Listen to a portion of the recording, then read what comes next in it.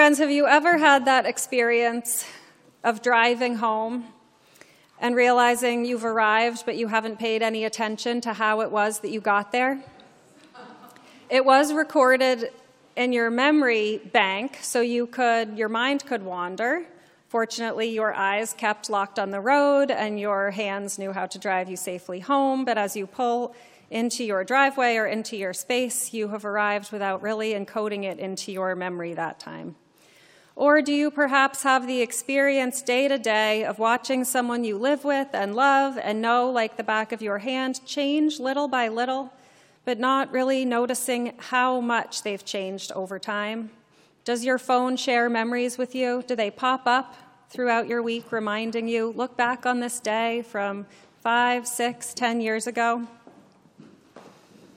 I see people post pictures of their children, and they write, how is it possible that little Juliet is 11? And they'll do a side-by-side of their infant and their baby now.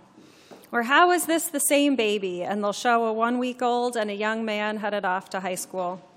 It is hard for us to process the passage of time.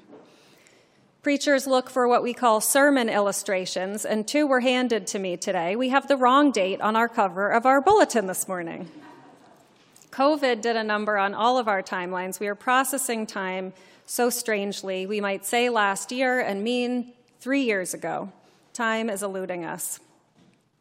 But then there are those times we need to pause and take stock and appreciate the time that has passed and where it is that we have arrived. I feel as though our relationship with Judaism is like this. And in Advent, we experience this relationship and the need to pause and reflect and take stock of the passage of time most profoundly.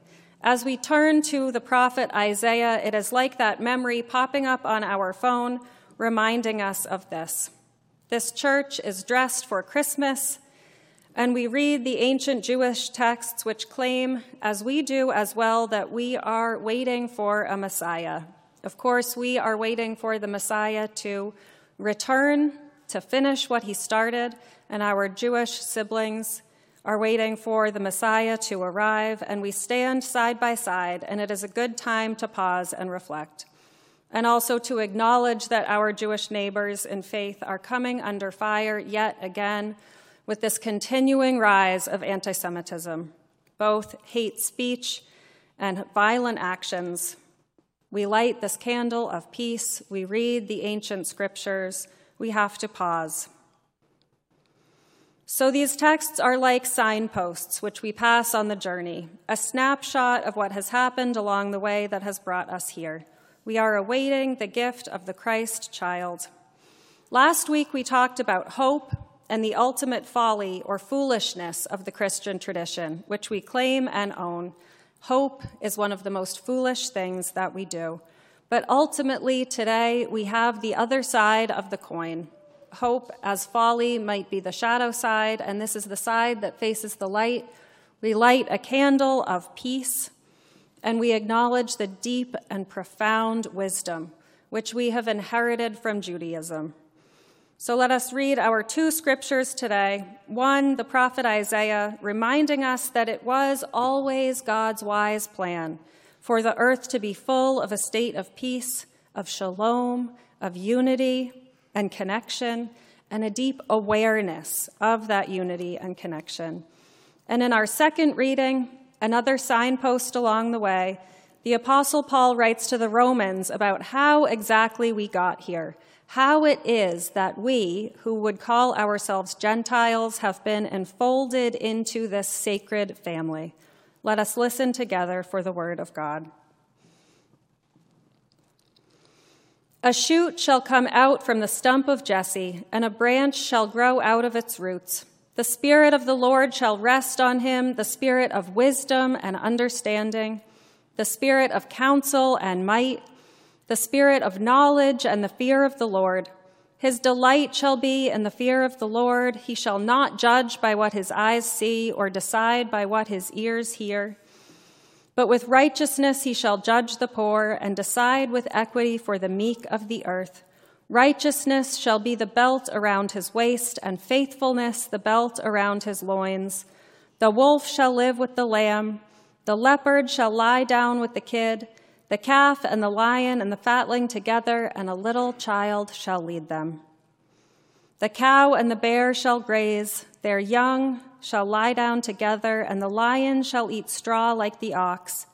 The nursing child shall play over the hole of the asp, and the weaned child shall put its hand on the adder's den.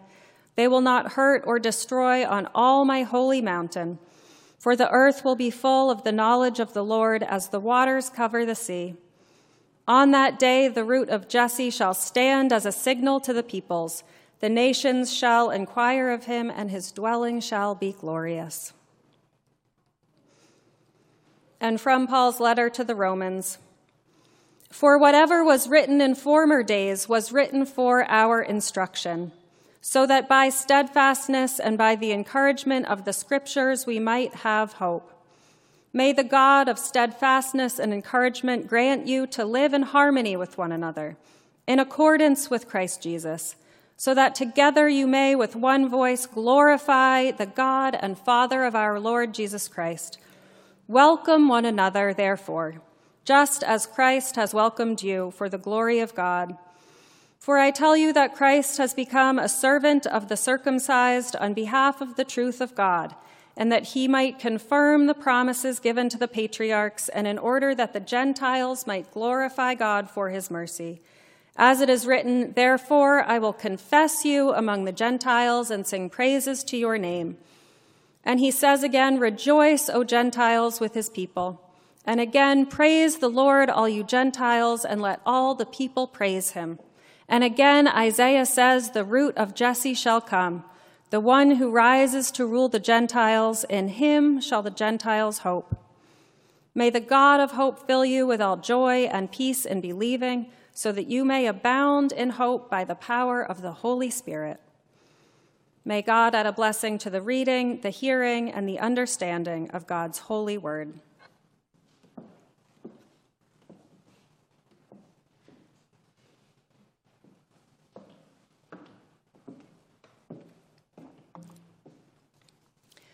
So friends, there are three themes in the reading for today that I want to trace. And because they hang together only tenuously, I want to name them, so if I get lost along the way in preaching, we can return and unpack these three themes throughout the scriptures.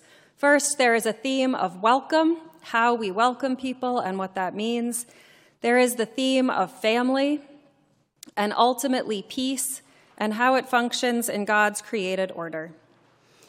To begin with welcome, I hope, first of all, that we are a welcoming community, that those who came in through these doors yesterday for the Three Kings Bazaar and those who come to visit us for worship do feel welcomed. Welcoming people as a church community is very tricky. We can read our open and affirming statement, and we truly mean it, that all are welcome here.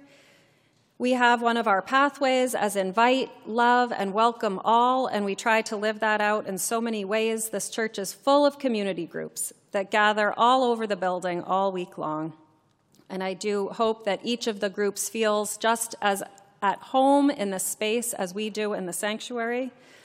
But it is a tricky thing to be a welcoming church, because it is not our welcome to give, really. Paul writes, welcome one another as Christ has welcomed you. Jesus is the host of this place. I might offer the welcome and say who was welcome here, but just as I came in through the doors, Jesus welcomed me. We all come here afresh, and anyone who comes in for the first time recreates the community by their presence in the same way that anybody who's been here for 9 generations. We are all welcomed into Jesus' home. So welcoming churches might not write something like join us on all of their, bulletins and signage, because there isn't an us and a you. It's always a collective, a we. So welcome one another as Jesus welcomes you. And then another theme that we trace throughout the week is similar. It's the idea of family. Some people want to describe church as a church family. In the Catholic tradition, the priest is called the Father, and all people are referred to as brothers and sisters in just about every faith community. So we use this familial language. When we baptize a baby, we welcome them into the one household of faith. But there are others who push back against family as a way of describing what we are doing here, because families are closed systems. You can be born into them, you might be adopted into them, and you can marry into them, but you don't wake up as an adult one day, just as a visitor might decide to walk into a congregation and say, "Oh, I'd like to be part of your family now. When is your family reunion? Because I'm going to show up."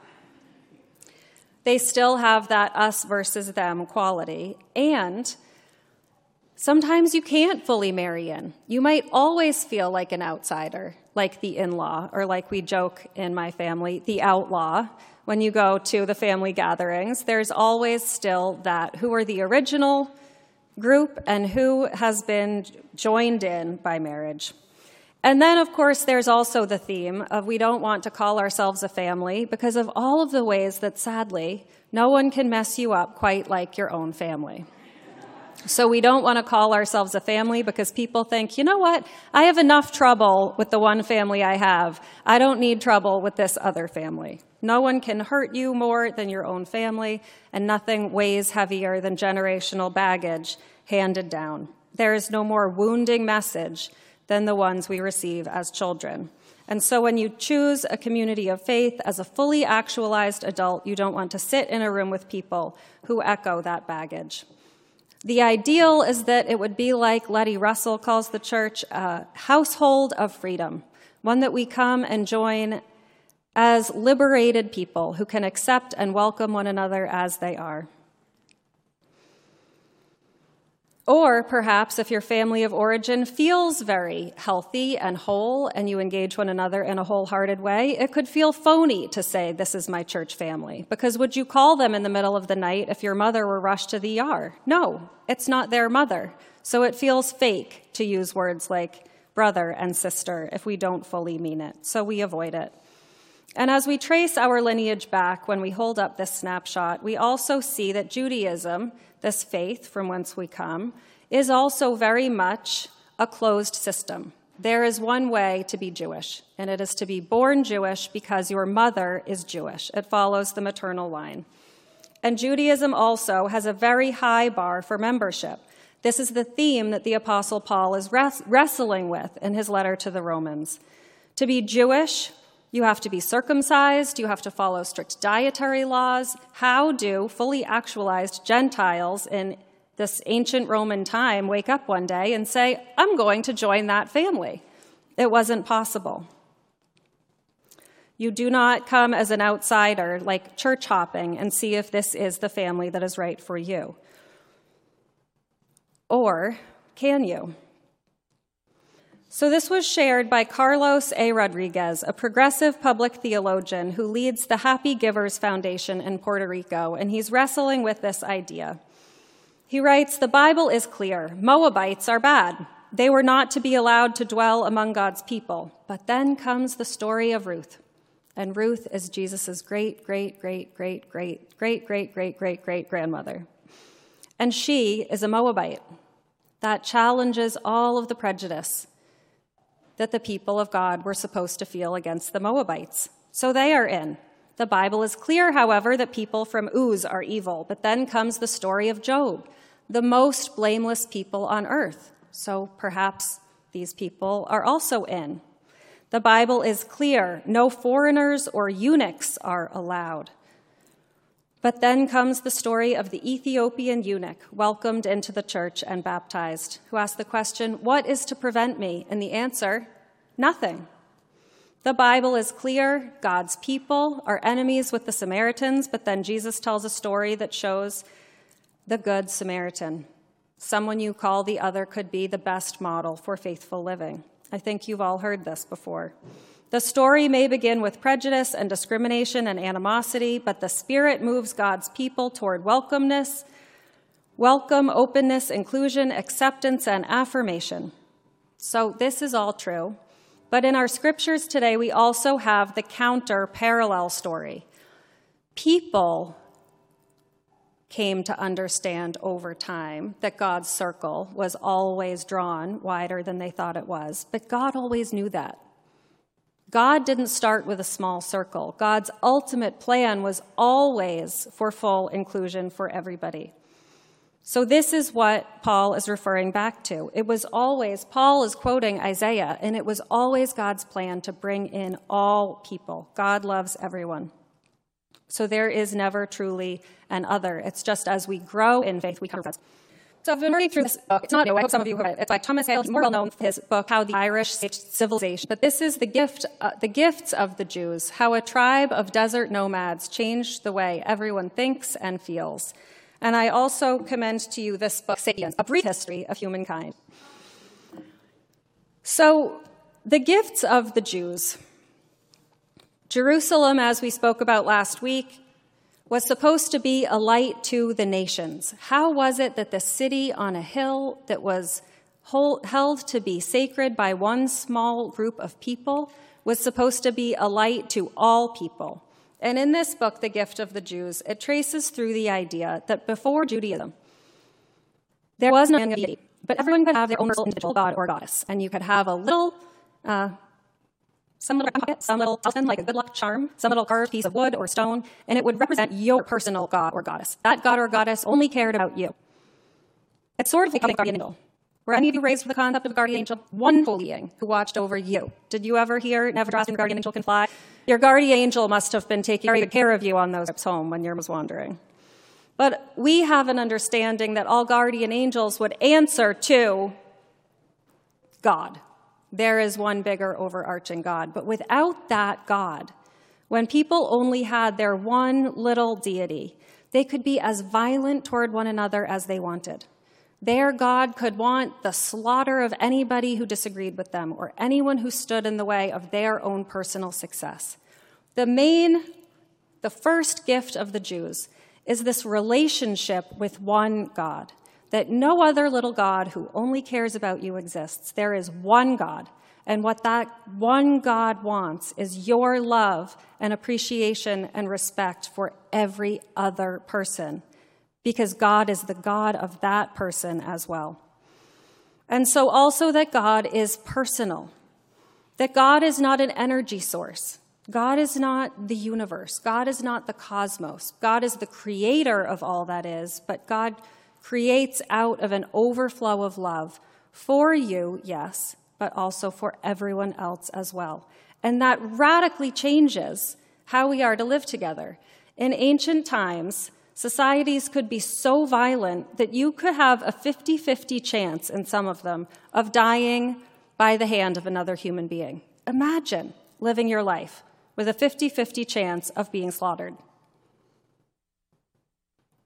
But not so if we all claim that there is only one God and that God loves each and every being on earth, and not just the human beings, all beings. That drastically changes how we understand the world. So the third theme is peace. This is the Sunday of peace. Did you hear God's vision for shalom? This love God, love neighbor idea. That all could live, we might say it's a fairy tale, but all could live happily ever after, even the lion and the lamb. But God erases all borders that we would want to draw around ourselves. But this is what's so amazing. As we talked about last week, all tribes, all nations can come to this one realization, this one understanding, but they don't have to change who they are fundamentally. And this is where we come in. That Paul says to the Gentiles, you can have a different way of being, a different way of living, and you are still welcomed in. The images that Paul uses are like a tree, where you are a branch from a different tree, but you have been grafted into this loving relationship with God, because the circle has drawn wide enough to bring you in. Another way I like to think of it is that we might be on this highway, and Jesus is just like an on-ramp that lets more and more and more people come in. The bar might be set very high in Judaism, but there are other ways to receive this gift from the Jews and worship one God of love, who invites us all in together. So to return to the theme of family, God creates a new human family in Jesus and shares God's gift of divine revelation. I am here, I love you, you are mine, and you all belong to one another. That this is the message that we all hear when we come together. So Advent, I think, is a time to reimagine what peace might look like. A wise person once said, if you want to love someone, let them be themselves. I offer that to all of you as you are going, hopefully, to gather with friends and family over the holidays. Some of us are easier to love than others. Let other people be themselves. Celebrate them the way they are. Don't try to change them. And if we could use that same model as people of faith, keeping this expansive openness to one another, be who you are, let others be who they are, celebrate everyone the way they are, but ultimately remember, there is one God who loves each and every one of us. So friends, I think we have driven home unaware of how we got here. We're arriving at a family reunion, and we are the other. We have married into this pre-existing family through Jesus' love for us, and we are invited to become a part of this community where there is no us versus them, only a we. Thanks be to God.